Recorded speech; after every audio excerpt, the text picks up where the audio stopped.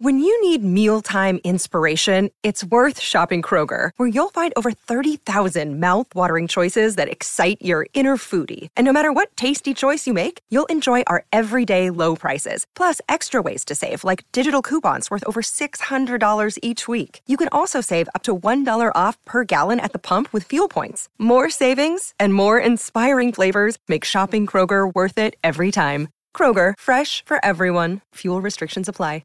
Another day is here, and you're ready for it. What to wear? Check. Breakfast, lunch, and dinner? Check. Planning for what's next and how to save for it? That's where Bank of America can help. For your financial to-dos, Bank of America has experts ready to help get you closer to your goals. Get started at one of our local financial centers or 24/7 in our mobile banking app. Find a location near you at bankofamerica.com/talktous. What would you like the power to do? Mobile banking requires downloading the app and is only available for select devices. Message and data rates may apply. Bank of America N.A., member FDIC. Oh, we're in for a long one. A long weekend, that is. And you deserve to spend it on the couch with a glass of something good. Luckily, there's Drizzly, the #1 app for alcohol delivery. With Drizzly, you can compare prices on the biggest selection of beer, wine, and spirits, then get them delivered quickly. So download the Drizzly app or go to drizzly.com. That's DRIZLY.com today.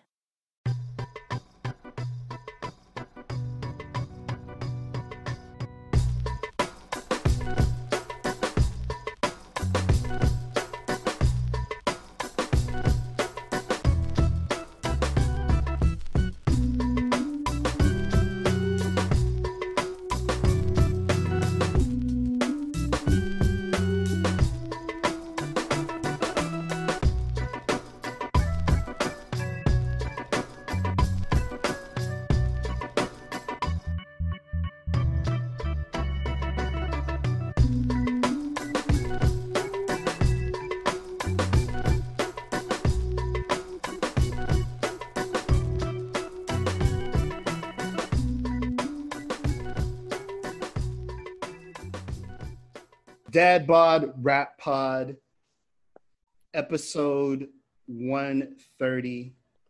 Thanks for pressing the button and, checking us out once again. My name is Damone Carter, a.k.a. Dim1. I am joined by two people, one of which needs a haircut, the other of which has somehow grown a mustache, seemingly overnight. Nate LeBlanc and David Ma. Nate, how's it going? Thanks for noticing my mustache. I'm good. The hair is getting wavier and wavier, bro. Dude, it's so long. It's so long. I don't know what to do about it. I guess I'll have to go to one of these outdoor barber shops at some point. But I have barber loyalty, and I don't plan on breaking it necessarily. But, yeah, it's getting a little crazy. Yeah, if you listen, there's an Easter egg reference to Johnny Bravo later in the program. Nate is bringing that energy right now. I know you can't see it, but we're doing visual humor for an audio medium. Mr. David Ma, how's it going, man? Hey, man, going good. A little jealous of you guys discussing your thick hair, thick locks. It's actually a little bit warm in the Bay right now. So when I sweat, it just drips down my face, dude. Like straight up. Or my hats just get sweat rings. So you guys are lucky. You guys are lucky with the late 30s, 40 plus with hair. Yeah. I do feel lucky, I have to say. It's like I don't have that much going for me, but I do have some hair, some hair left. I have a cousin who is kind of a bodybuilder-ish type guy, like workout, like big guy, but he totally went bald. And every time he sees him, he's like, "If I had your hair, I could do it." I would be buff and have hair. I'm like, and what? Yeah, like what? You're not even buff. Give me your hair. Yeah. He thinks it's wasted on me. When we're not talking about our facial hair, we are a rap podcast where we interview rappers and pundits alike. The rap pundit universe is all aflutter because this week, or last week by the time you listen to this, was the 25th anniversary of the release of Only Built for Cuban Links, which obviously to us and to the culture generally is a huge, huge record. So we're getting a lot of the retrospective pieces coming out, including some work by one of the guests on our program today, but let's just start there, man. Only built for Cuban Links, 25 years old, came out when I was 6. I was knocking it. No. Dave, when did you first hear it, and what was your kind of reaction? Because we're already in the Wu universe at this point, right? Totally. But how did it hit you? I really liked it. It didn't blow me away. We've talked about this before, and I've always been more of a Liquid Swords guy, comparing to the two. But having said that, I loved it. What struck me right away was that it was all mafioso shit, and I was like, oh, this is like a G-rap album, this is, and so it was good to see how that influenced everything later on. I mean, Reasonable Doubt came out there and things like that. And, but my experience with Cuban Links, when I think about it, is that I did a story with Raekwon years ago, and it was when Cuban Links 2 came out. So we did a revisit of Cuban Links 1, and he was just so affable, man.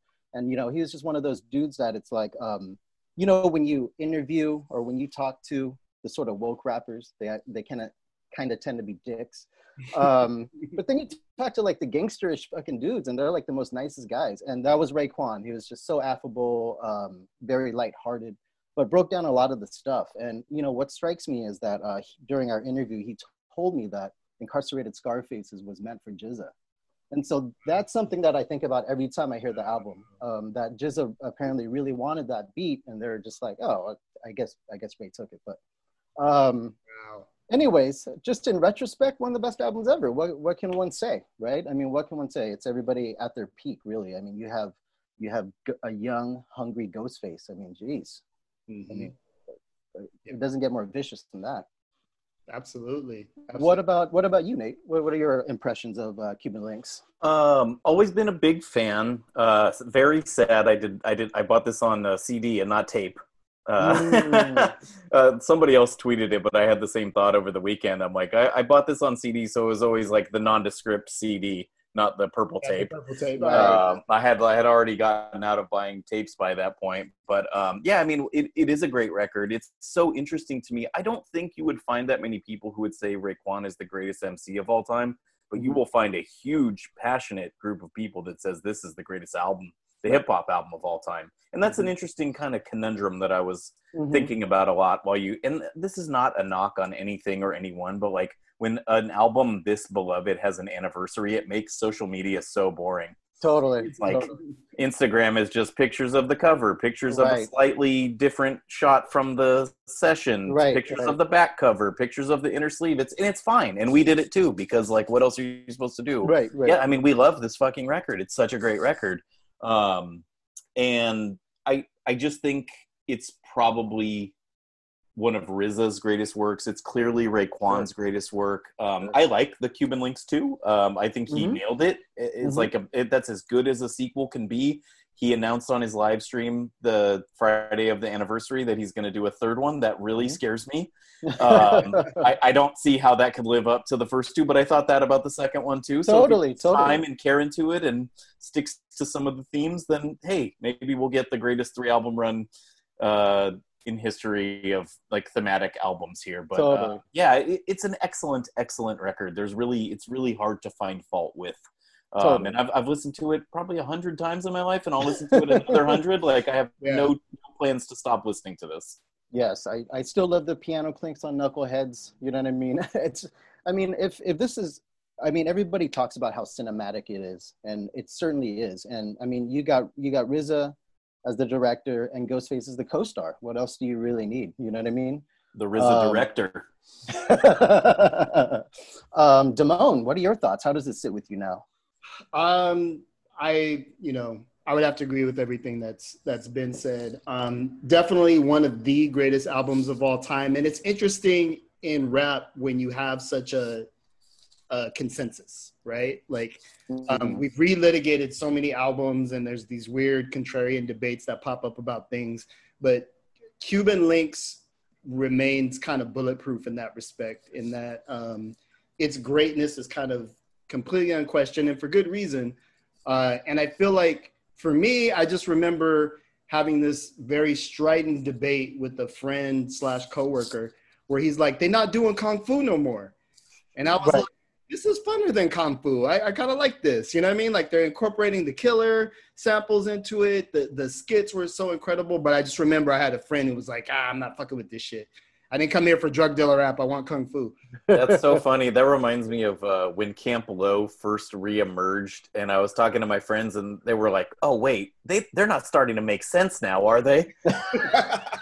Right? And it's That's like hilarious. it's a funny thing to say, and it totally makes sense. And we've all kind of had this little Camp Lo renaissance going on with the 80 Blocks from Tiffany too, which I finally listened to and is really, really good. Incredible. Yeah, everyone was right. Like that's and you should really listen to that, Damone. It's really good. It's incredible. They sound re-energized and the beats are really good. I don't get why that's the theme, and I think it's confusing and it should have been presented differently, but whatever. Agreed. It doesn't matter at this point. It's on the services. Listen to it if you want to listen to it. But anyway, I just tell that story to kind of like yes and your friend's thing. It's like you can't or you won't be a good fan or you'll never get very much enjoyment out of things if you don't take them on their own terms and if you just put you like, oh, this isn't what I expected, so I don't like it. Right. And like that is no way to go through life. Like you just have to be like, oh, they're not doing Kung Fu. Oh, they're doing Italian Mafia. Great, I'm on the ride. You know what I mean? 100%. It felt like maturing is the wrong word, but it was slightly less comic, and there was like a darker, more kind of real life edge to it for me. And I think this is not the first record to deal with these topics, but I think it's the kind of prototype Coke rap record. Like this is a very vivid depiction of a particular world. And when I look at everything that we consider to be dope in that realm, it's all borrows from Cuban Links. Like the blueprint that they laid down there, you know, Alfredo speaks to that. The Griselda stuff speaks to of course. Rock Marciano's work speaks to that. So I think this record still has a huge humongous shadow that it casts, even over the people who made it. You know what I mean? It's like one of those records where in some ways I feel like Raekwon has been trying to get like out from under the shadow of that, because it's such I kind of think he was, and then he was like, you know what, fuck it, this is what people want from me, I'll give you number 2. Totally. Well, even when I interviewed him, I was afraid I was fixating too much on Cuban Links, and you never want to do that with the artists and just talk about their one masterwork, right? But that was what we were there for, and he totally embraced it. He was like, this is my best shit, I know it is, and you know, be on the lookout for Cuban Links too, blah blah blah, you know. But and then having said that, actually real quick, I think Cuban Links 2 has aged incredibly well. I thought it was good then, but it was more like, oh, it's solid, you know what I mean? He didn't like fumble. It was like, oh, he landed it, thank God. Totally. Like all the new stuff that they added on, it wasn't just like a good thing to say on the one sheet. It was like, it was actually done. Like all the new producers really created the sound and they I won't give it away, but for our savvy sample listeners, they sampled that Bahamian take on the Godfather theme, and it is like so beautiful. Totally. It's like that is one of the illest breaks, and it's, you know, clearly taking the mafia Godfather vibe thing like full circle, and it's so cool. Well, hopefully this will be better than, or the upcoming one will be better than Godfather 3, right? Sofia Coppola. No, Dad. Dad. No, Dad. Luckily for her, she went on to make some good movies, because that was going to be her legacy for the rest of her life. Totally. But you know, if he closes this out brilliantly, this might be the greatest fucking rap trilogy. That's pretty crazy that we have that as a possibility here. And, you know, I know this, people get excited on these live streams. I myself have gotten a little bit excited and given away things on the live stream that I shouldn't have said. So who knows if this will ever happen. But that's true. Totally. It's like, I don't want to take it too seriously. He was clearly in the zone on that thing. But that's a reminder for you guys to check out the Dad Bought a Rap Pod live stream. Nice. 5 p.m. PST. Nate be letting it go. He just be dispensing. I'm like, Nate, really? He's out here telling the business. I gave my thoughts on breast milk last week. It was great. It was a great time. So, Dave, you missed a really good one. It was quite the entertaining discussion. You got to let me have one of those IPAs you're sipping on. We should do a thing when it's a little less hazardous in the world. We should do a thing where I like drop off snacks or beers or something, and we have like make that part of the discussion. Oh, I would love to. Yeah, we can get that going. I'm probably not right as work ends on a Friday afternoon, but if we did it on a different day or something. Right. Drop off some Cubanos for Cuban Links Day. Exactly. Some sausage links. Give me a little soy riso, but yeah, I'm here. I appreciate it. So we got Cuban Links 25th anniversary. We have a guest today that has written about Cuban Links and pretty much everything ever having to do with rap music. Dart Adams, who you guys might know from his work with Poison Paragraphs and being a writer and contributor to all things hip hop.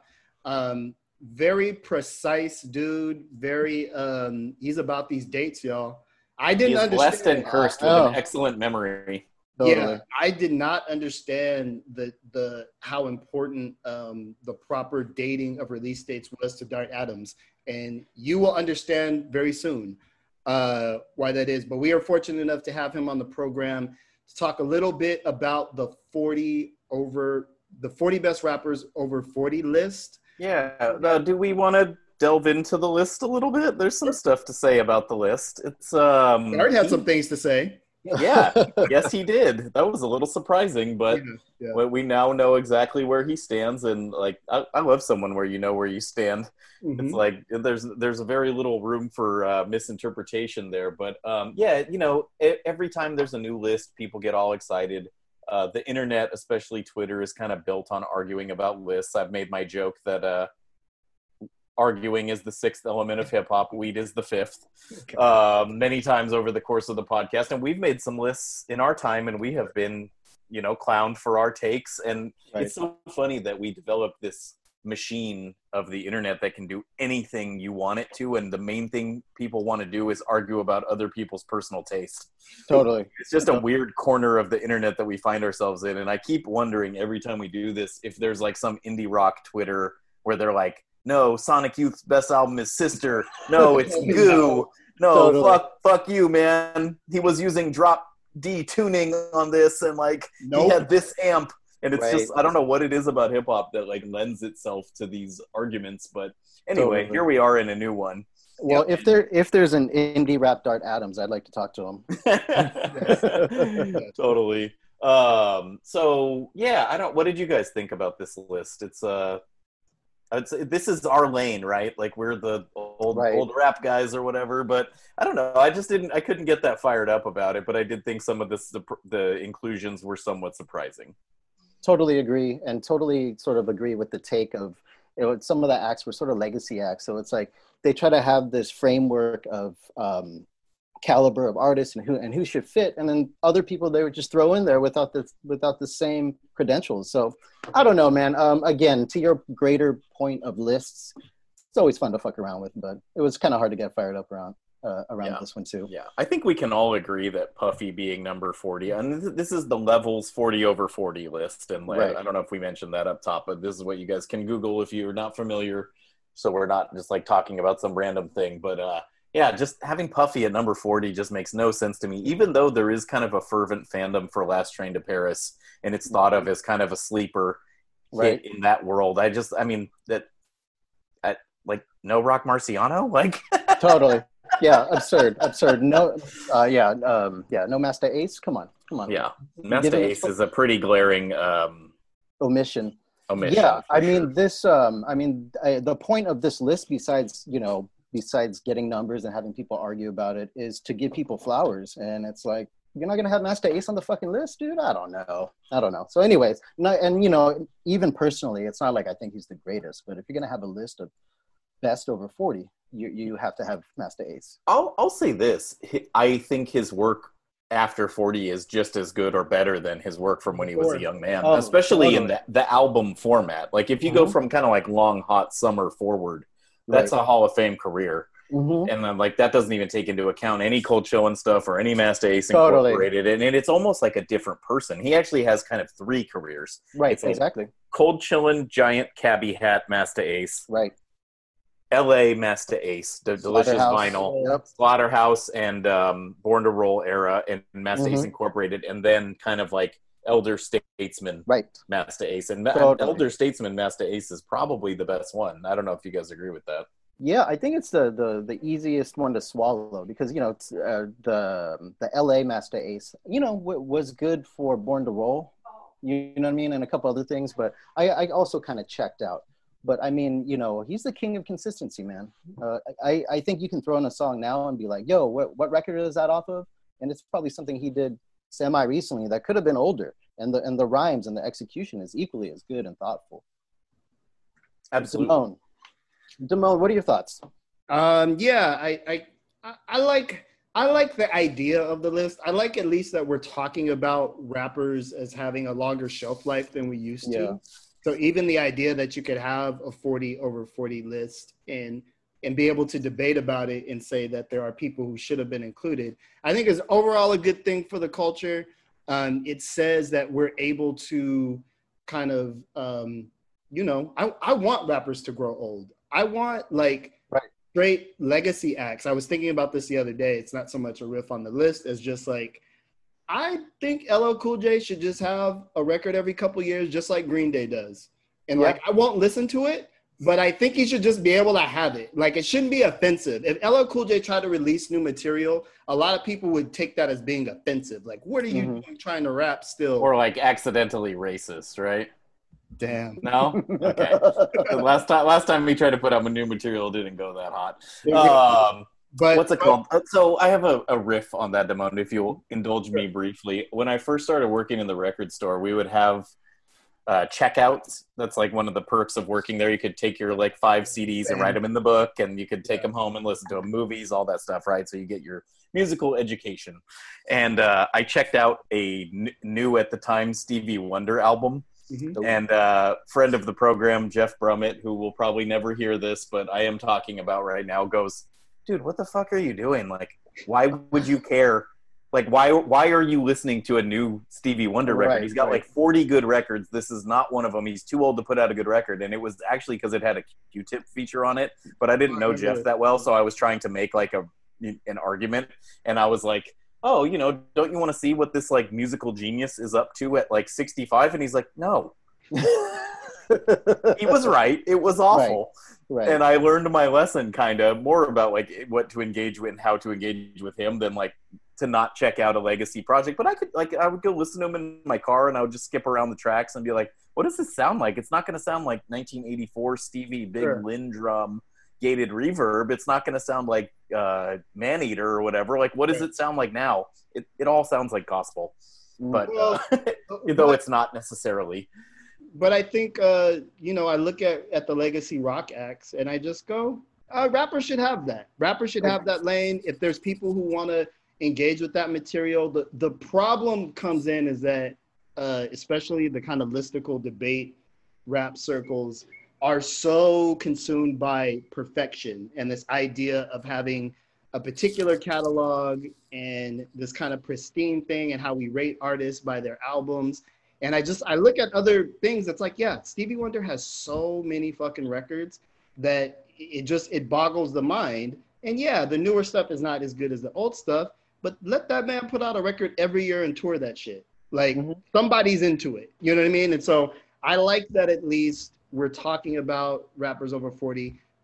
Probably on that list, too many kind of legacy acts. Dart talks about it. Andre 3000's on the list, and I think he turned 40 like yesterday. Like, he doesn't have a post. There's no album to talk about. Yeah, there's no work, but it's more like a list like this, and I'm not familiar with the level, but a list like this is basically saying, hey, we've compiled the 40 rappers over 40 that you probably know about. Right.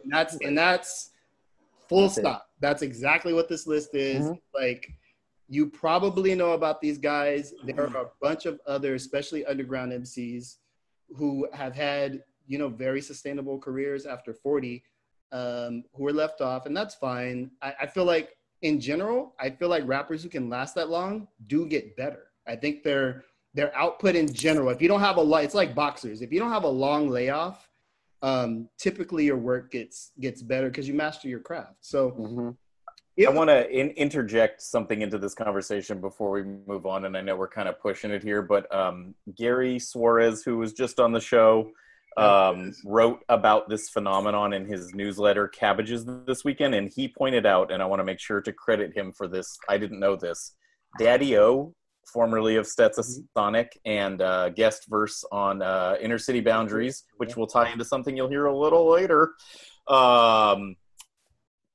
has a new album out last week. He's pushing 60. Yep. Yeah. So take that, America. Wow. I will give it a listen. I'll at least skim through some tracks while I'm riding my bike or something. I have to know what that sounds like. I've always respected Daddy-O. I think he's great. I'll be very curious to see what 60-year-old rap sounds like, kind of to your point, Damone. Wow. 60-year-old rap. It's amazing. I love the longevity of the form. It's going to show that it's not just a young person's sport. So that'll be very interesting. Fuck. I can't imagine what that. Let's do a little homework. Let's all check that out and at least talk about it in the group chat if we don't end up talking about it on the show. I think whether or not we talk about it on the show will determine kind of our interest level as we try to keep it posy over here, and we don't always talk about the things we don't like. We don't. We just make faces on Zoom that you can't see. But we have, of course, another program with dope interviews. First up on this week's program, we have an actual hip-hop historian who is very meticulous about his shit and has some very strong opinions about the list, as well as some other things related to hip-hop and journalism. So without further ado, here is our interview with Dart Adams.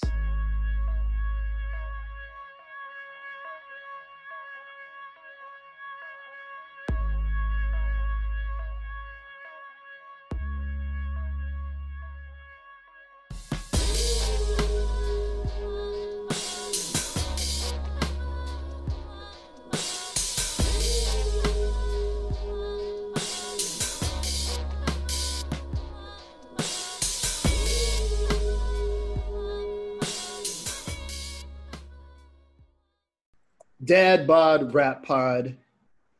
We have a dope guest on the line joining us here in Zoom. Is a person who's familiar to many of our listeners. He's a music journalist, historian. You might know him from his podcast, Darts Against Humanity, as well as his many blogs, including Poisonous Paragraphs. Has been a contributor for NPR, OK Player, amongst other things. And is also a spicy Twitter follow. We want to welcome to the program Dart Adams. How you doing? Good. Awesome, man. Thanks for coming on. So we reached out. This is long overdue. You know, we're obviously fans of your work. We reached out because there was a recent listicle that came out, and we love listicles, the fifth element of hip hop. About the best rappers over 40, which I know you were a contributor to.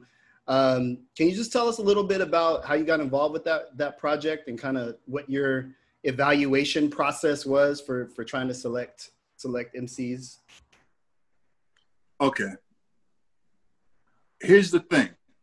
When you're me, you're always on the outside. So the list had already been, that process has already been in action, because the big thing is the 40 over 40 list, right? And when you do the 40 over 40 list, in order to sell it, you have to have media types that people know, like the name you know. On some, I don't know if you're familiar with the movie The Perfect Gentleman, Eddie Murphy. Okay, yeah, I remember that. So the big thing hitches on his name. Jeff Johnson was the name everybody knew. So the Distinguished Gentleman, right? Yeah, Distinguished Gentleman. I'm saying. So yeah, he runs for Senate or something. Yeah, I remember that movie. Yeah, and he just got his old campaign shit and just ran. And when he showed up, everybody was like, "That's the guy we voted for." Well, basically, that's the whole thing. It hinges around names everybody knows in the media, and the mainstream rap media are the people that were involved with that list. That's why it shaped out the way it did. Okay. What they brought me on for was to write the side joint, the side piece. The side piece was 20 best albums after 40. I could have done 40 best albums after 40, but as I explained in my podcast, pay grade. That would have been a lot of labor for a short amount of time. They brought me in absolutely last. So that would have been a lot of labor for a short amount of time turnaround, right? Which I did super fast. If I was to show you the desk in front of me and all the stuff I'm doing at the same time, like I'll be bullshitting on Twitter and I've written 2,500 words. While I've been talking to you guys, I don't know if you noticed my hands move, I've written 100 words. Damn. Yeah. It's an impressive like bifurcation of your thought process. I also don't sleep, so it is what it is. Now, the thing is that they brought me on last. So they had me write this list. And I had written my list. And my list, if you know anybody knows anything about me, follows me, knows that it's going to be 85, 90% underground, independent rap. Because those are the people, I promise you, those are the people that have defined what grown man rap is. Oh, for sure. Over the past 20 years. Absolutely. That it's been a thing. And grown man rap is pretty much rap made by guys who are 30 over, or women who are 30 over. I wish it was more women, but unfortunately they end up getting pushed to the edges and the margins by the time they're 30, 35. So when I was doing the list, I had very few albums to come up with from women as opposed to the ones that Jean Grey did, or Jean Grey did with Quelle, and she's not really rhyming anymore. Right. Like she'll do something occasionally, you know, and I don't blame her. So, and I kind of wanted to get that album in, but the problem is Logjam. I only have 20, and I hate being narrowcast. And what ended up happening is I had 3 albums I really wanted to be in the list that ended up being removed or having to be taken out because it had to match up with the other list. Okay. And the thing is that I can't complain about it because I'm work for hire. Yeah. And it has to match up with whatever level's doing. And they're paying me. So I was like, do you have albums you can swap it out with? Like, yeah, sure. I get suggestions on one in particular, and that was Daytona, which I didn't like. Oh, really? I didn't care for Daytona at all. It's a 7-song album. I heard way better. And so I wasn't going to put that over. Like the album that I removed it for was The Professionals, which is Oh No and Madlib, which a lot of people slept on because it came out in early January, right after the COVID crisis hit. So I think like a lot of people slept on it, or like it got overshadowed by like some album that was done by Freddie Gibbs and somebody, or like something else that came out the week after. Right. Because, you know, there's a lot of rap albums come out, especially independently. So that album got removed and it was replaced by Daytona. And I only had 20 on the list. So that's what I did. The 40 for 40 list itself, I thought was not done well. I wasn't a fan of it. I think half of that list needed to be different. There certainly seem to be some inclusions of kind of legacy acts or people who are more producers, or just like things where when they look at the breakdown of like what have they released, it's like, well, nothing, but they're the kind of person who should be on this list, so they're on this list. Look, in other words, you know what that means? The people doing the list don't know what the fuck they're doing. Andre 3000 never should have been on the list. How are you going to make a list about 40 artists with the best careers after 40, and I don't see Master Ace? Yeah. How are you going to make a list for rap with 40 artists over the age of 40 who made the best albums, and I don't see Ed O.G. Yeah. I don't see R.A. the Rugged Man. I don't see Bumpy Knuckles. Really? Right. Seriously? But we see Royce because of Royce's connection to people, and also he earned it. But Royce's connection to at least the mainstream through Eminem and Slaughterhouse, and he's the name you know. Yeah. You know? I didn't see Slug from Atmosphere. Right. Odd. Even though, you know, there's a controversy going on with everything that Rhyme says, but still, we're making the list 40 over 40. How in the fuck do you leave off anybody from Atmosphere? Totally. So, hey, I'm sorry. Go ahead. No problem. No, go ahead. I was just gonna.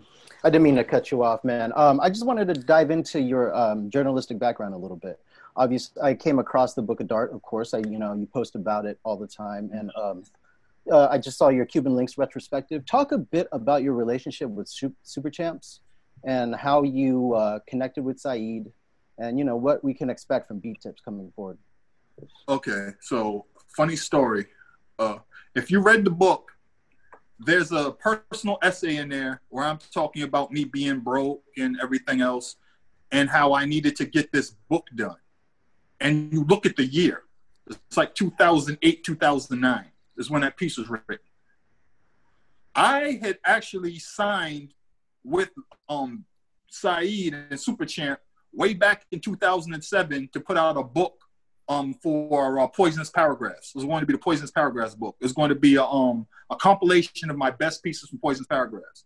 It didn't come out because after I finished it and I put it together, I wasn't proud of it.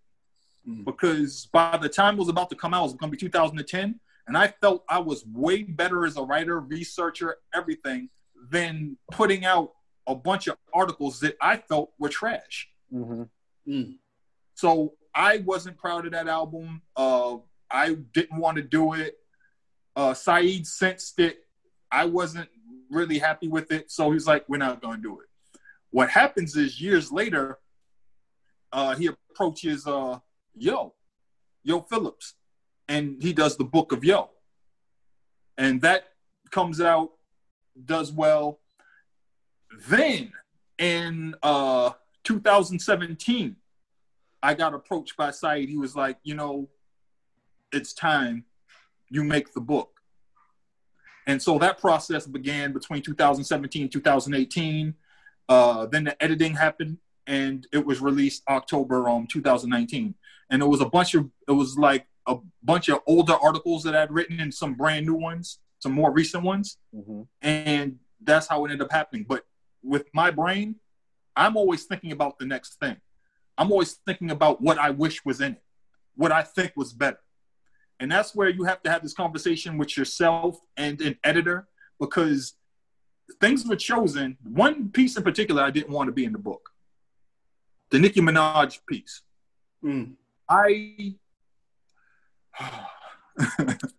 Okay, so let me explain the whole story behind the Nicki Minaj piece.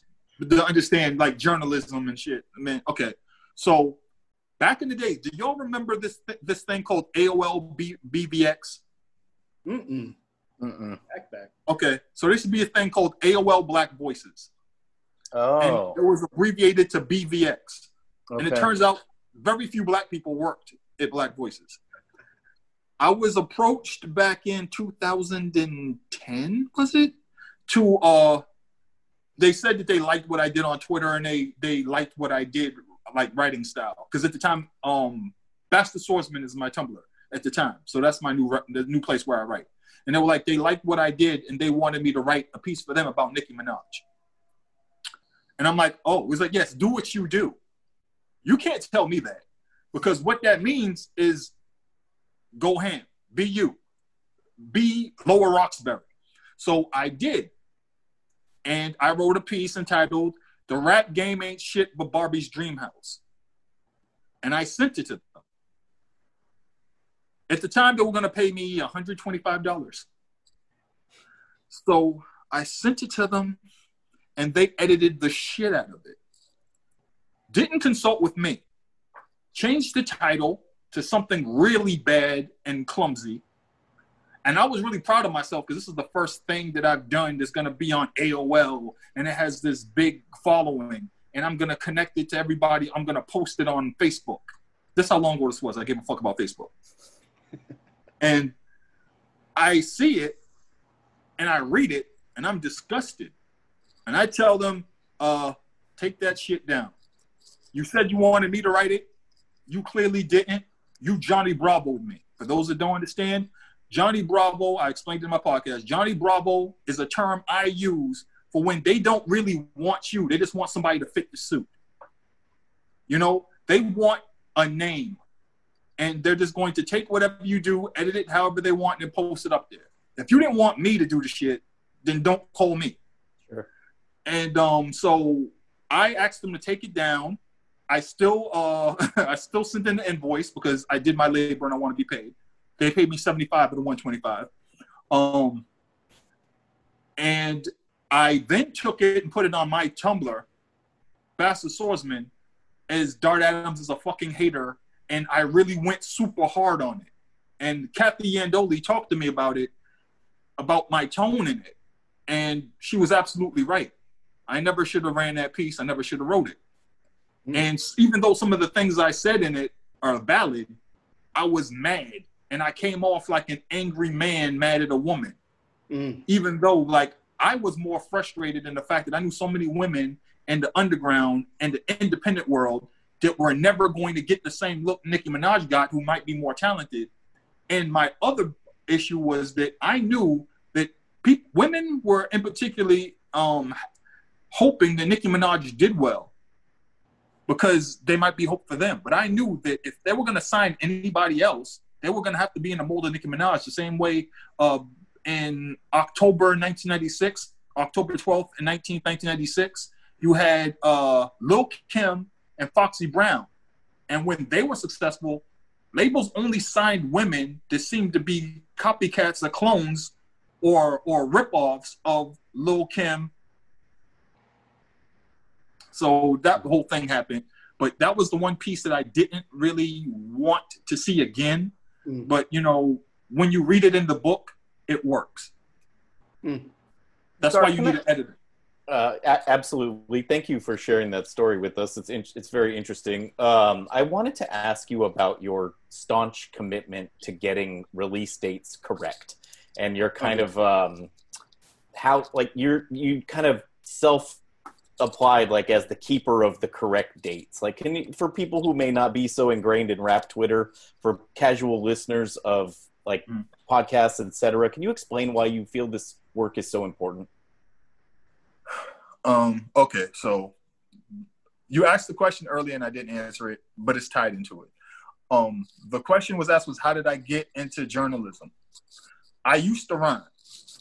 I used to rap.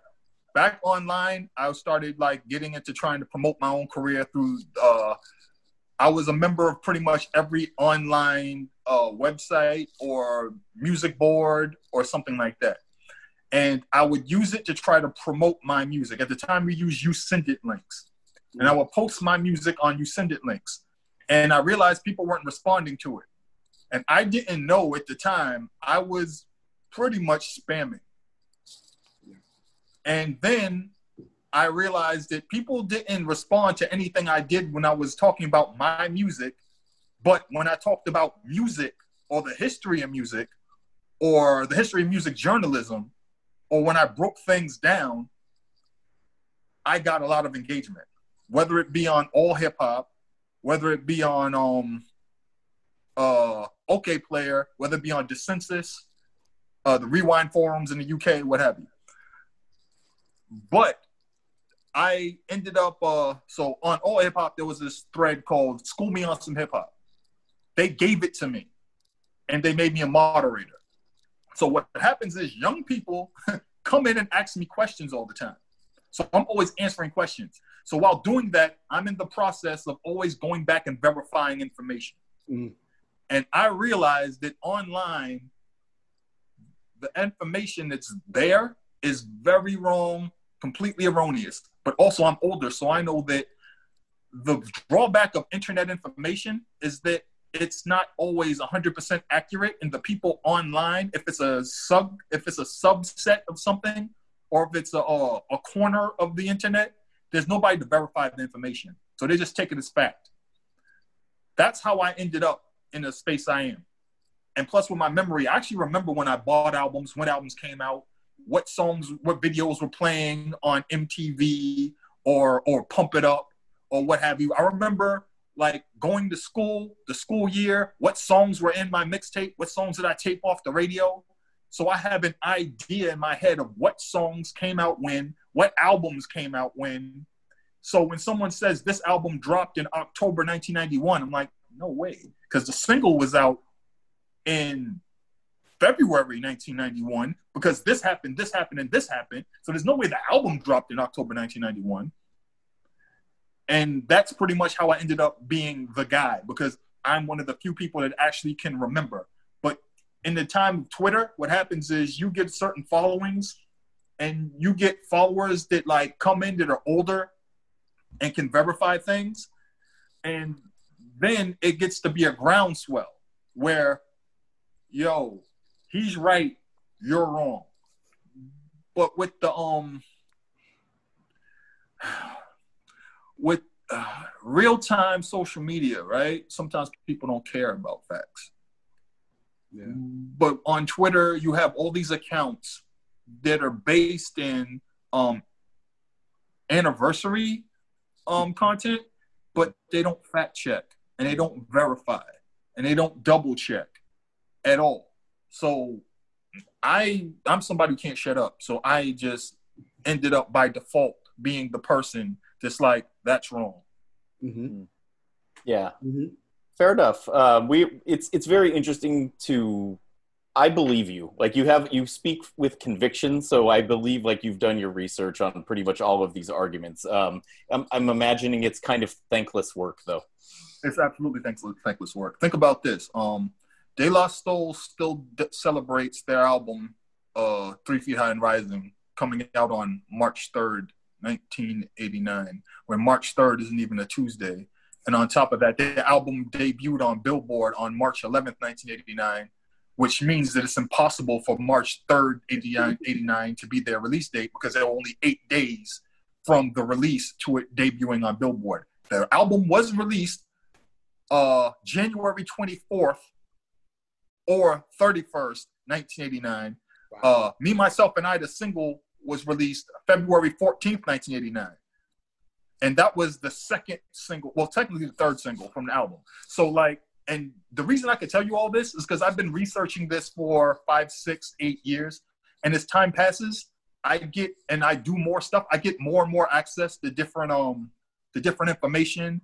And someone digitized something, and people just hit me, and it's like, yo, here, take this. I got this whole list. I got this whole thing from when I did a radio show. Right. I have these files from back when I stole all these records from the radio station, and I know, and it dates all the promos, so I know you're right, you know? So as time passes, people appreciate me trying to get it right, and they help me become more accurate the passage of time. Because I didn't have all these different resources that I have now 3 years ago. Mm-hmm. When I just knew something was wrong, now I can, like, I did a post on IG where I said I didn't know if the release date of Special Ed's album was July 24th or 31st, 1990. I just last night, because I don't sleep, found out that it was July 24th, 1990, because I found an article from October 1990 in Billboard that says the release date of the album. So it's a thankless job, but it's nonstop work. But nobody cares, because even if you get it right, Slick Rick still says this album came out in November '88 when it came out December 2nd, 1988. I know that for a fact because a lot of people got it for a Christmas gift. And his album, oh God, his album release party, everybody's wearing Christmas shit. Like, come on, man. So it's absolutely a thankless job, yes. Because sometimes the artists get their own release date wrong. Well, we appreciate that you do that work for the culture and hold that space. As we wrap up here, is there any future Dart projects that you want to plug? Oh, wow. So right now, I'll just show you. That's what I'm doing right now. Okay. Right now, I'm writing the 30th anniversary piece for Boogie Down Productions' Edutainment album, which was released on August 7th, 1990, and not July 17th, 1990, like Albumism and Jesse Ducker said. And basically, the article I'm writing is to completely yoga flame Jesse Ducker for his Passover of the album. I'm doing an absolute deep dive into everything having to do with this project, because nobody ever writes about edutainment. No, they just don't. Yeah, no one gives a fuck about edutainment. It's just an album that's there. But I'm doing I feel like the term edutainment has outlived its origin in that album. Like the world became edutainment, but the context has been completely lost. I mean, think about the fact that people don't know this either. They completely forgot. KRS-One had an imprint deal with Elektra in 1991 for his edutainer label. And he had Heather B, he had Jamal Ski, he had Ska Danks, he had got Harmony signed to Virgin, Miss Melody was signed to Jive, and D-Nice was making hits at Jive. And he had just come off the success of Self-Destruction. And everybody was talking about the Stop the Violence movement. And he had a new thing in the chamber where it was going to be human education against lies. Right. So he was about to smash the world. And he was on top of the world. Then he goes into this album. Oh, and another thing that I'm going to talk about is how he started lecturing. Yeah. And I'm going to break that whole down because nobody ever talks about that either. That was a big part of this album. The reason why it's Exhibit A, B, C, D, E is because they're excerpts from his lectures. So I'm going to break all that down and do a real deep dive and completely embarrass Jesse Ducker for putting out his piece, which came out July 17th, 1990. And he just barely scratched the surface on this album. So that's the next thing I have coming up. Okay. But, there's a book on the way I have to finish writing called Night Work. It's a semi-autobiographic book about my life. And it happens in a space that nobody really writes about. The era post the dot-com bubble burst in March 2000, but pre 9/11. And what this meant for Gen Xers, their lives, and how we interacted with the world. And it was pretty much, if anybody remembers that time, man, it was pretty much the Wild Wild West for a lot of things. And it's all going to be outlined in the book. Fascinating. So cool, man. That's awesome. Thank you. Yeah, man. Well, just thank you for your time, man. Yep. Mm-hmm. Yeah, we appreciate you coming on. We also want to plug your podcast, Darts Against Humanity, which I enjoy. Thanks for coming on the program, man. No doubt, man. Thanks for having me.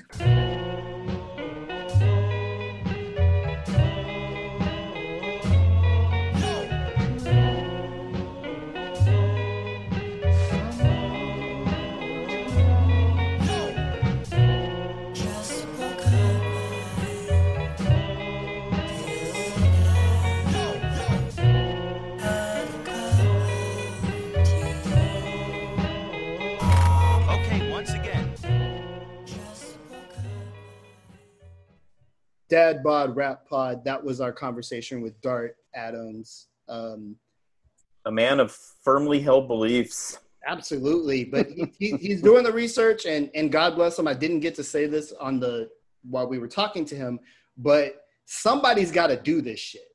You know what I mean? How the guy goes around the fucking South in the 50s and was found every old blues man and asked Alan Lomax. Mm-hmm. Yeah, hip hop needs that, because otherwise, we're gonna let Twitter tell it. Illmatic came out in 2003. We have to have somebody's got to do it. It's a thankless job. We're glad Dart's doing it, so we appreciate him coming on the program. I just respect anyone who cares that much about the thing that I care about. You know what I mean? I don't focus on the dates per se. You guys have heard me all say many times, I'm more about how the music makes me feel and what it teaches me. I don't worry so much about the nuts and bolts, but I'm just glad he's out there doing what he's doing and that he cares so deeply about this and that he focuses on the underground and the independent people, and his whole riff about trying to fit Jean Grey, and I thought was really enlightening to his perspective. And I think what he's doing is super cool. Yeah. Appreciate him taking the time to chat with us whilst writing a 2,500 word piece. At the same damn time, I can't fucking pee and chew gum. It was very edutaining. Yes. Well played, Nate. Nice.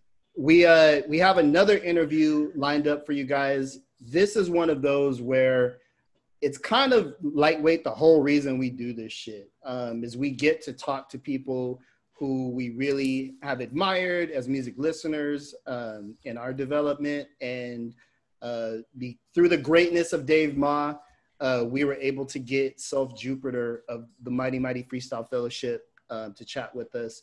So how about this? We'll gush about it on the other side because we were like small children as he was talking. But we'll let you guys listen to it, and then we'll catch you on the other side of it. Here's our interview with Self Jupiter, Dad Bod Rap Pod. Let's take a day and just ride the air. Let's fly away and leave all our cares.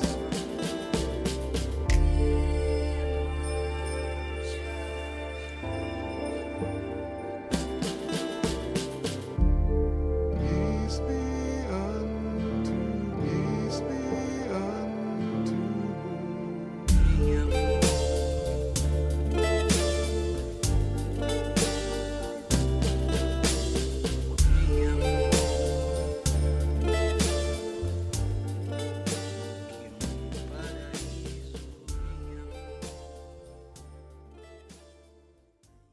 Dad Bod Rap Pod, we're back with another interview. One of the reasons why we do this podcast is that we get to basically talk to our idols every now and then.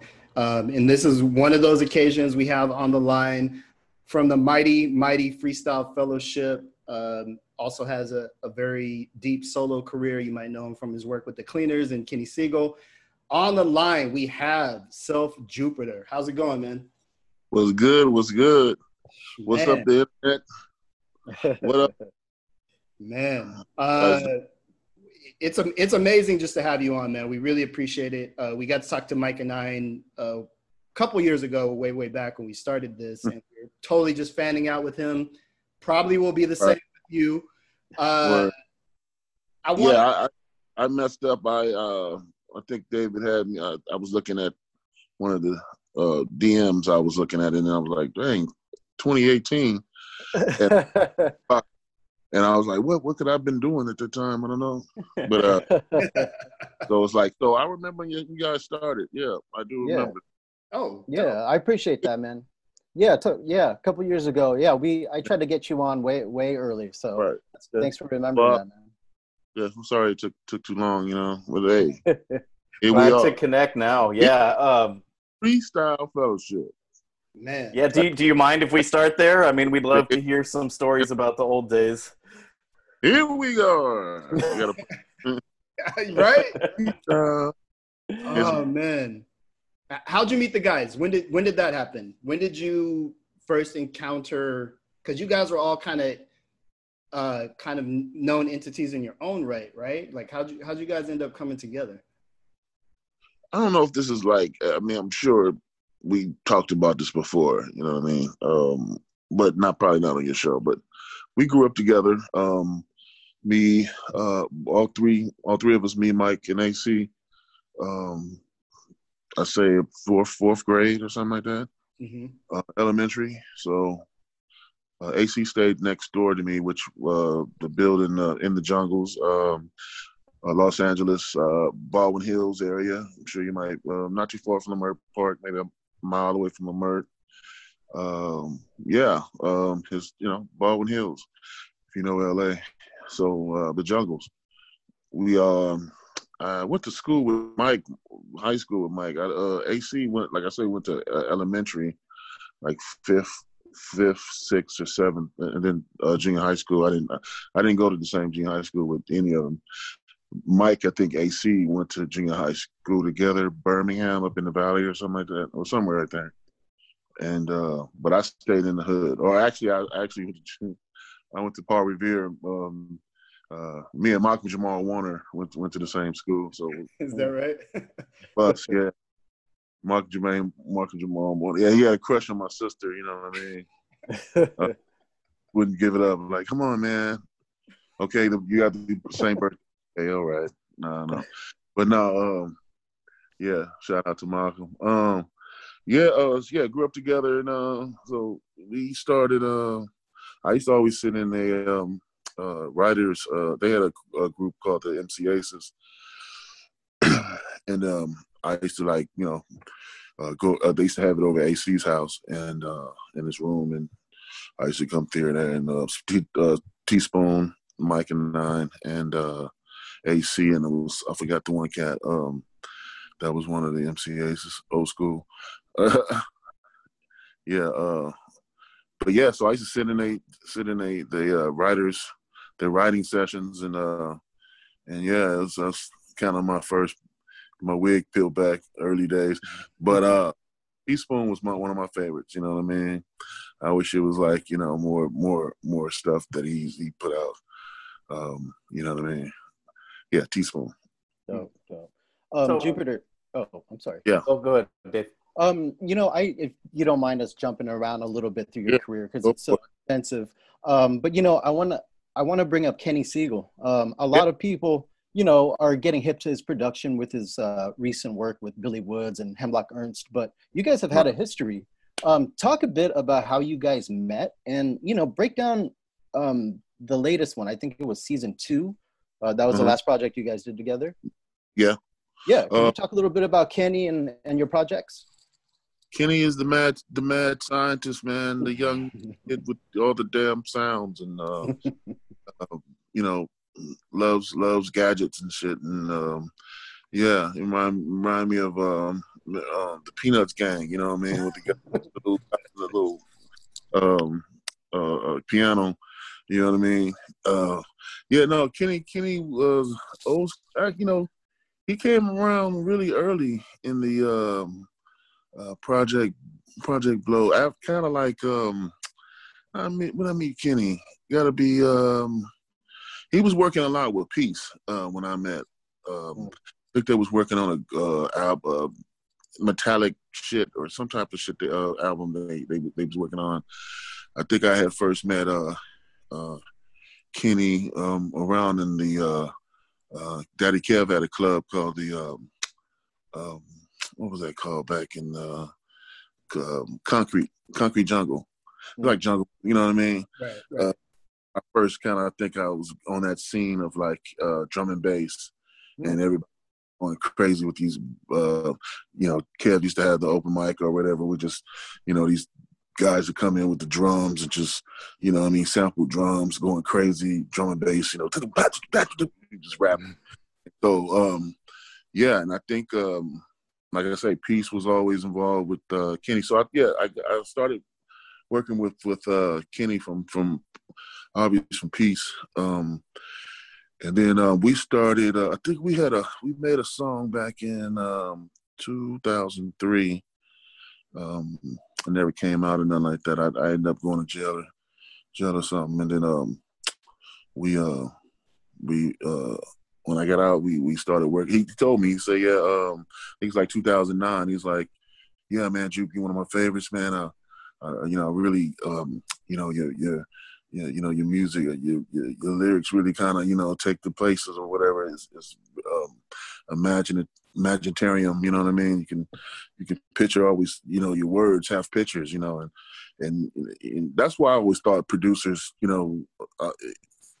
offer too, you know what I mean, as well as you see pictures in production, you know what I mean? And sometimes when you're making music, you get what the person that's making the music is getting to, but they just don't have nobody to represent them right. So, or you know what I mean, or take them to that place. So that's what I always and that came from the fellowship, and even before that, because that's what part of my style was, just that degree of making a movie. Or making a scene, basically. And that's, it's funny I said Malcolm Jamal Mourning, because we was all in drama class early, you know what I mean? So that had a lot to do with it, with how my style kind of evolved. And that's why I say I like Spoon so much, because he was kind of one of those guys, style messiah, you know what I mean? And, or, the homie, Reality Born, Unknown, RBX, you know what I mean? Them with the voice, so it was like cats that really I kind of like, kind of wanted to like, emulate, not emulate, but like, but with the voice, but with just the kind of the the delivery, I should say. But Kenny, like I said, we 2010 we were like, yeah, let's do a project, Cleaners, and that was kind of something that I before I had went to jail, I was on something like the Cleaners.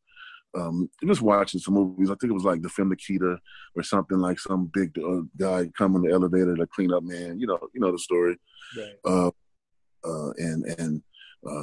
So we made it. We kind of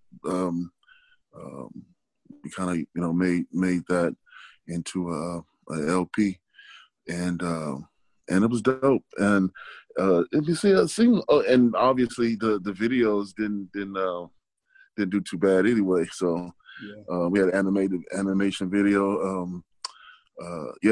Really expensive animated video. And so Kenny, we end up going, doing season 2. And now we've been working on season 3. So that's great to hear. Dope. Yep. So I have a question, but there's a little bit of a setup, so bear with me. So in that recent Michael Jordan documentary, there's footage of they're all in Barcelona for the Dream Team, and there's footage of this legendary scrimmage where it's all the Dream Team players just going 5-on-5, no refs. And like it had been like rumored about in basketball circles for years, and we finally got to see a little bit of it. And I'm wondering if there was a night like that at like The Good Life or Project Bloat or just among the fellowship itself, where it was just like a legendary session and everyone was rhyming their hardest and you guys were just going at each other. Do you remember anything similar to that, or can you share what it's like to be in that cipher and in that circle with people of that caliber with us? Sure. I mean, it's so many different nights or occasions, but I'd say people kind of wasn't really with that. Maybe a handful of people was kind of like wanted to get open like that. I would say at one point there were going to New York. I don't know if that would be this. I guess it would be. Yeah, Dink. School. What was it? Dinko D and Charlie Brown and Pages of the New School. Busta Rhymes and but the only one that I remember really kind of impressing us was Busta Rhymes, but that was kind of after we kind of blew their wigs, but they obviously wasn't really they probably got open at first, but they didn't want to step into how we got open, and it took a little bit of like, oh shit, can I say that, or like let it fly, you know what I'm saying? What you afraid of, boy, you know what I'm saying? So we passed that point of like holding on to something. We just let it fly, and we didn't care if you know what I mean. But right before somebody fall off, somebody's jumping in, so. You know what I mean? So it was like let go, and it wasn't too many people was willing to do that. You know what I'm saying? Sure. Because of whatever, I don't know. But we provided that when we started doing it, it was like, oh, I can, yeah, I can, and we had a good support system, which was the crew. So, and we ended up started being better and better and knowing each other to the point to where it was kind of like really weird, like to say certain things at the same time, you know what I mean? Very like together, you know what I mean? Like, and yeah, weird. And sometimes some of our writing used to take on those things where it was like, we'll say one thing and we'll think one thing. We used to have a game like that where we spread out certain things at the same time, but not knowing we're going to say the same thing, and two of them or three of them, like, you know what I mean? Mm-hmm. We just sit there and just like, we had so many different like classes of things to do when you're high, like, you know what I mean? But it was always building and kind of like,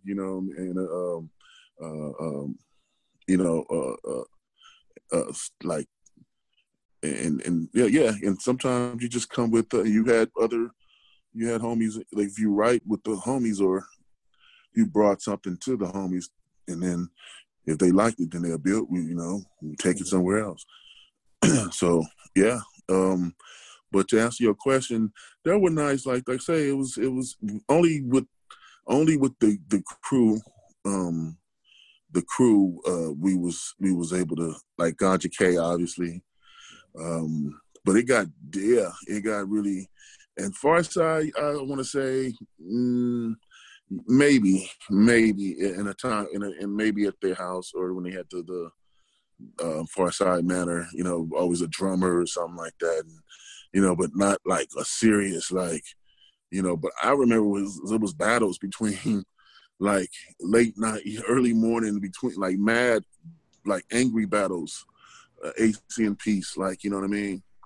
Like angry, like, like, or Mike and AC, or me and Peace or something, like, where like we just like, instead of fighting, we'll just fight with words, and but appreciate it, like at the end, like, damn, dude, you know what you just said, fool? You like others do, like, you killed that fool, like, kill Peace. You murdered him. And then, like, it was just like, you murdered, like, Ace, and be like, Ace, you got served. You got served, Tommy. Mike served you. You better leave that white boy alone, homie. I appreciate the peek behind the curtain. I truly do. I've listened to that music so much, but I know there's so much that wasn't recorded, and I was just trying to get some insight, and you definitely provided it, so I appreciate it. Goodness. Did you guys know, you mentioned kind of going to New York, and I know for me as a fan, when you guys were on, what was it, Stretch and Bobbito? There was, it was like a point of pride, like, right? Like, oh, they get to see, our dream team is over there. And so did you have a sense at that time, maybe around Inner City Griots, that you guys would have the impact that you've had on the game? Did you have that sense amongst yourselves that you were on the vanguard of what rapping is? Yeah, it was scary because it was a lot of pressure, if I remember correctly, you know what I mean? There's a lot of pressure, trying to pull, like standard, like, and then, a lot of people didn't, like, cats didn't get along that, like, well, you know what I mean? So, especially when money was around. So, there was a lot of, a lot of pressure. And, but before that, like, before the signing and all that stuff, oh my God, that was the real magic, you know what I'm saying? But like, if you think about it, most of the stuff that we made, after To Whom the May Concern was basically another level of To Whom the May, another level of To Whom the May Concern was Inner City Griots with the live band, obviously, right? With the live instrumentation with JMD and Mathematics, Ola, the Earthquake Brothers. So, and then,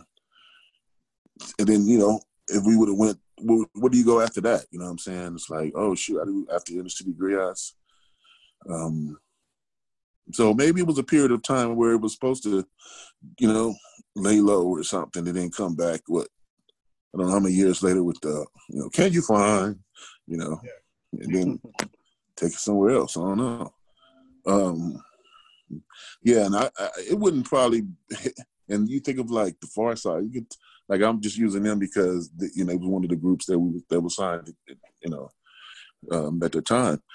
That was similar, than us. But the thing was, as far as record companies, they was better to recognize what those artists were as opposed to, Fourth and Broadway. Because, think about it, if there was a thing, what if we would have signed with Interscope and they were trying to get us over there? I wanted to question that, dang, that'd have been crazy. Like, Death Row and then fellas, you know, and Yeah. you know, but obviously, you know, like we were been amongst artists, and you know, I think that's what it. Like, yeah, I know how to handle these guys, or I know how to market these guys, or I know how to, you know, put them in a or get the most out of them. You know what I mean? Let's move them somewhere. Like, you know what I mean? There was a brain behind. It was, you know, it wasn't too much a brain behind us. You know, it was just like, oh, yeah, these young kids, you know, this and that, and you know, but you know, they, like I say, was Kim Bowie. She recorded, you know, she did her thing. If she put it for her, probably wouldn't have recorded in the City Griot, you know, or Red Island. So we end up, you know, was Chris Blackwell obviously coming through, smoking us out when we did Mary. You know what I mean? I don't know if I forgot, was that Larry B's or some stuff, Hollywood. But I yeah, heard he could smoke too. yeah, he smoked you out. Like, you know what I mean? He you know, smoked Bob Marley out. Like, you know, like I would think he you know, been like a lot of sessions with him smoking that good herb. Yeah, so yeah, as far as the you know, the impact, like, yeah, that's why I say, you know, sometimes it's never meant to happen the way, you know, fairy tale is not meant to happen like that. Like, you know, it's better that it, you know, it is what it is. Yeah. Hey, Jupe, I want to talk a little bit about Omid. I mean, I love the Beneath the Surface comp, and I want to talk a little bit about When the Sun Took a Day Off. And what do you recall most about the making of that, and just that whole time when you guys were being creative and doing that with Omid? Oh, that was real easy, actually. No, seriously. I had wrote, like, I was bringing lyrics when I was going to jail. I was like always writing. If it was just a page or something, it was just something just to write. And I was going through. I remember meeting Omid for the first time when I was at 90. Was it 97, 98, 97? And I remember the homie Nobody. They were students over at LMU, Loyola Marymount. And we used to always talk about the homies' pants being too tight. And like, oh, you know, and I clown the dad. You invented the tight jeans. You invented that. Like, you was the first one. Like, really? Oh man. But like, yeah, no, but yeah, but yeah, no, they both came over to AC House with beats, and I used to, you know, both had different types of beats. I remember Nobody had. I was like, oh, he killed it. He liked the drums on was it Bombs Army, or he did something and redid it or something. And made the snare off, like in a weird off beat or something, and it was like one of the beats. Boom, it was, I think, Way Cool. Yeah, Way Cool. And yeah, he clipped the snare off that, and I was immediate a fan. I was like, man, you're a monster. And I think he had a group, I think, called Bomb Zombies, I think, with no can, I think, later on. So, but anyway, yeah, they gave me a couple of beats. Nobody or Omid had the Sun Took a Day Off. I think they both, did that, if I'm not mistaken. Or it could have just been Omid. But I had something that was going to that. But they didn't know that, though. So when they gave me that, I think it was like they was telling us that they had time at LMU. They were doing some type of they were doing a study or their they were doing their they had action at getting the studio, and they wanted to do a thesis or something on hip hop or the group or something, if I'm not mistaken. And then so yeah, we end up. I think we ended up getting kicked out of that LMU, but we ended up recording that. But yeah, so the two biggest, the son took a day off, it was almost it was how I thought it would be when I was like, oh man, this is something that could have been on Inner City Griots. And because they're da-da-da-da. But like I say, it was just that opening up something that just automatic just bring you there. And it, you know, the music already had you there, really. You know, you had the different sounds in there. It was all weird. So yeah. And I had something that was forward already. So I as soon as I shared it with AC, he was like, man, you crazy. And, man, it didn't go like that at all. Yeah. Like, I love that song so much, man. Such a great story song. So I just you brought it up a little bit earlier, and you mentioned Can You Find the Level of Difficulty in This, which is an amazing song and one of just the purest displays of rhyming ever put to wax. But I wondered if you knew, or if you tracked this, that it's kind of still influential. Rap Ferreira, aka Milo, references it on his new record, and Elucid also references it on the new Arm & Hammer record. So those are two of the best records from this time. Like, those are in our world, those are a big deal, and those are people we're tracking really closely. And I know you worked with Milo previously on his Who Told You to Think album. So I was just wondering if you were kind of paying attention to that stuff, and if you were, you know, that meant to you. You know, Kenny Sigel, I'm always gonna have like the new, you know, bumping it the year before it comes out or something. Yeah. 6 months or something, you know what I mean? Of course, man. I'm my boys, is the homies. Yeah, man. I'm always impressed with just that feel. Just makes you feel really good that, like, you know, someone is like they didn't let us down. Like, I still can like get the goosebumps again. You know what I mean? Or feel that like somebody's bringing it, like, you know, wholeheartedly. You know what I mean? And yeah, so when I hear and they, you know, obviously gonna always make like they know I'm listening, so it's like, oh, well, you know, the homies is listening. That's good, because at the end of the day, that's who we made these songs. When I'm thinking of Fellowship, it was kind of just the people that you looked up to hear them.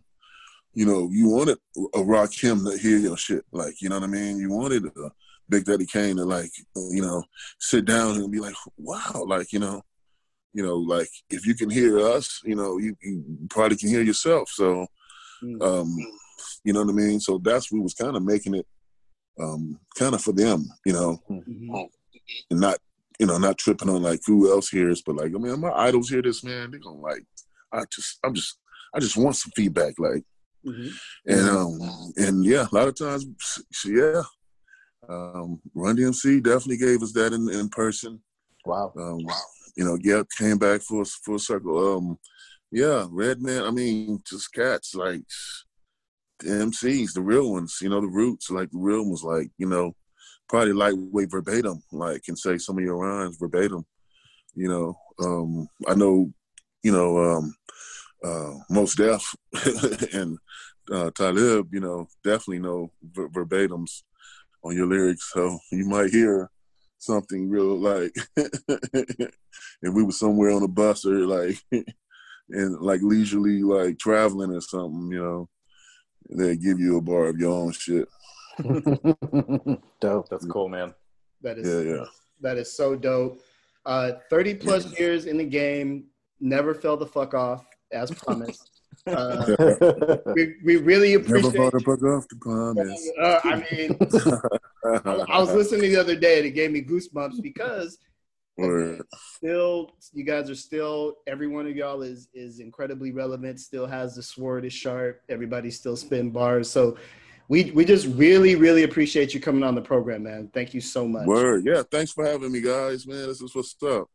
Yes, sir. Yes, sir. Yeah, well, keep doing what you guys doing, man, and also appreciate, you know, you even like understanding, you know, the parallels and bringing them to like viewers to like, you know, Even if they didn't know me, they can go into go into my drawer, my junk drawer, so to speak, and the homies too. So that's what it's for. You know what I mean? For sure. Yeah. Thank you so much. Yeah. Thanks, man. Thank you so much, Jude. Appreciate Hang out with you. All right. Peace and blessings. Take care. Something happened to me. Something happened to me. Something happened to me.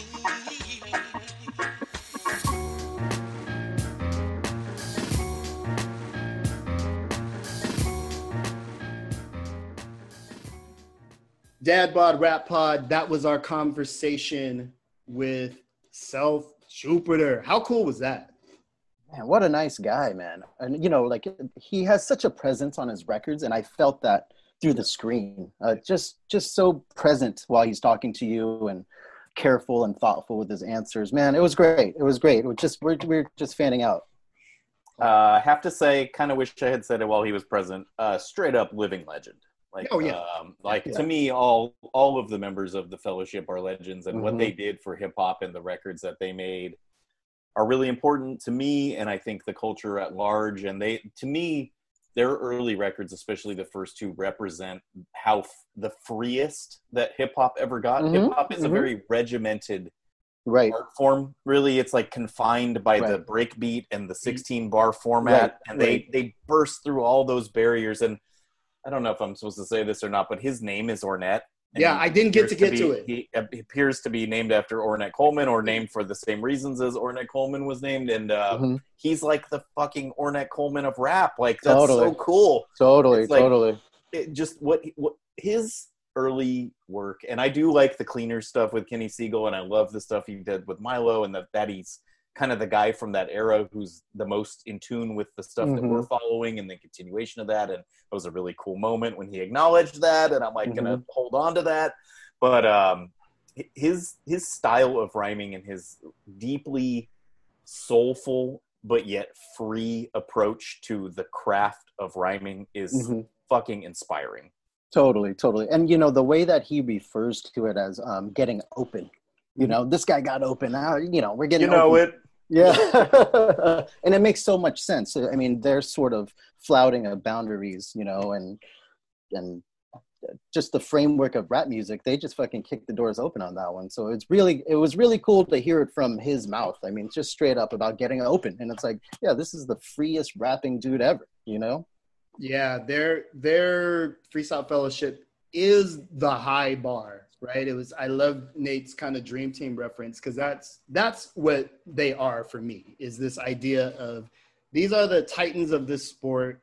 And no confinements, as evidenced by the fact that they're all still active. I mean, AC Alone's verse on the new Blue in Exile, I was like, still got the sword is still sharp. He still got it.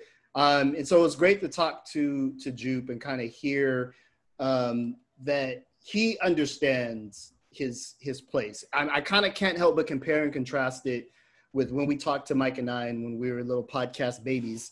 But he had a similar kind of like, yeah, I know what we meant, but also it's all good. Like, there wasn't like this huge ego, like, let me be one of the 4 best rappers to ever do it. Like, you'll totally. But he was very, very chill, very humble, but also aware of the impact of Freestyle Fellowship. And I would love, God, if there was a VHS tape of when they was trading verses with Leaders of the New School. Oh man, that story about Busta is so dope, man. And he said and how everybody ended up giving them props that they ran into, and people can spit their own lines and stuff. It's so dope, man. That was really great. What a privilege. I wish you guys could have seen how active Self Jupiter's mind is through his eyes. Like, we really, someday, someone give us a TV show so that we can show you these things. But you could like see him searching for the next thing, and I bet you what he was really doing, and maybe I'm putting too much on this, but I've seen some of the great freestylers in my day. That shows, especially, he wasn't searching for the next thing. He was searching for the third or fourth thing. He was after, a couple and his eyes were kind of darting around, and it was really fascinating. He's a big dude, and he has a very commanding presence, but he was also very like light on his feet and thoughtful. Totally. And I just thought that was rad, man. I was like really glad to spend that time with him. Yeah, we're 100%. super grateful. Another solid booking by the book god Dave Ma in the building. Yeah, so we could definitely fan out. So now in our Freestyle Fellowship Pokemon, we've just got to get Peace and AC Alone. I would say AC Alone is a possibility someday. Yeah, if you guys are listening, though. Yeah, if anybody has personal connections, DMs are open. DMs are open. I had an interesting interaction with Peace one day, which I'll talk about on a future episode, perhaps. We'll hold on to that. So yeah, we appreciate you guys tuning in. As usual, we are the Dad Bod Rap Pod. You can find us on Apple Music, Google Play, Spotify. We're on kiki.co.uk.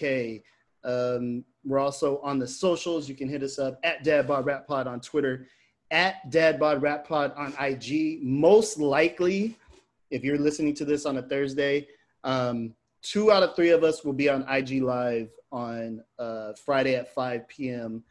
Pacific Standard Time if you want to tune in. It's been a cool little spot, folks. You can come through, ask questions, see Nate's record collection. Yeah, it's been a cool vibe, so we're going to keep that going. It's a place to come and interact with us. Yes, Nate. I did kind of an elaborate record deal over the weekend, and one of the things that I got out of it was a big stack of new instrumentals for While We're Talking. Sick. Okay. Yeah, I have some stuff, but I had kind of like, it's in weird things in the closet. Like I now I have like 12 things. I'm not going to have to go pull them and like be like, Damone, talk so I can go put the next record on. I have like the little setup going a little bit better. So like tons of like golden era instrumental, like especially bootlegs and stuff of stuff that is not really out there. So you'll see radio. If you come hang out with us on Friday. Exactly. It's like college radio. You need the beds. Yeah, that's what we're going to say. Music beds. Yes, exactly. Sick. So yeah, definitely come hang out with us. Watch Nate drink IPA and blow his vape pen. It's riveting television. Is it television? I don't know what it is. Whatever. I don't know what it is either. From fake radio to fake TV, Dad Bod Rap Pod is out here in these proverbial streets. Anybody got stuff to plug? Plugs? Hair plugs? Full circle, baby. Oh, man. Not yet. I will have something to plug soon. But yeah, no, it's just appreciate everybody. Thanks for listening. Thank you guys. I know we all have a lot going on in our personal lives, but this time we get to spend together and making the show means a lot to me. So thank you. Likewise, thank you for all the awesome production work, and Damone with the consistent hosting. No, man, this is actually fun. Just like being able to fucking talk to Self Jupiter and, kind of nerd out. And it makes all the scrambling worth it. Appreciate you. All right. So we want to thank everybody for tapping in. Remember, every Thursday, new episodes. This has been episode 130. And we will get back with y'all next week. Dad Bod Rap Pod.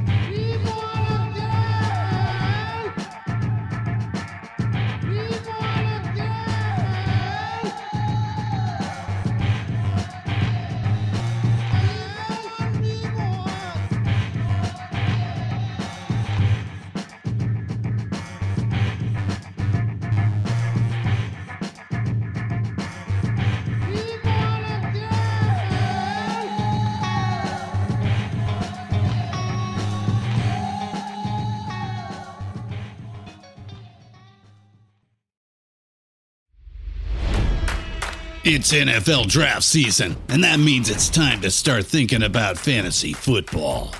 FantasyPoints.com features industry-leading experts and prognosticators using proprietary hand-charted data to help you score more fantasy points. FantasyPoints.com is the place to go for whatever kind of fantasy football you play. Whether you play fantasy football, daily fantasy sports, or do a little bit of everything, Fantasy Points has the meticulously researched content to guide you to victory.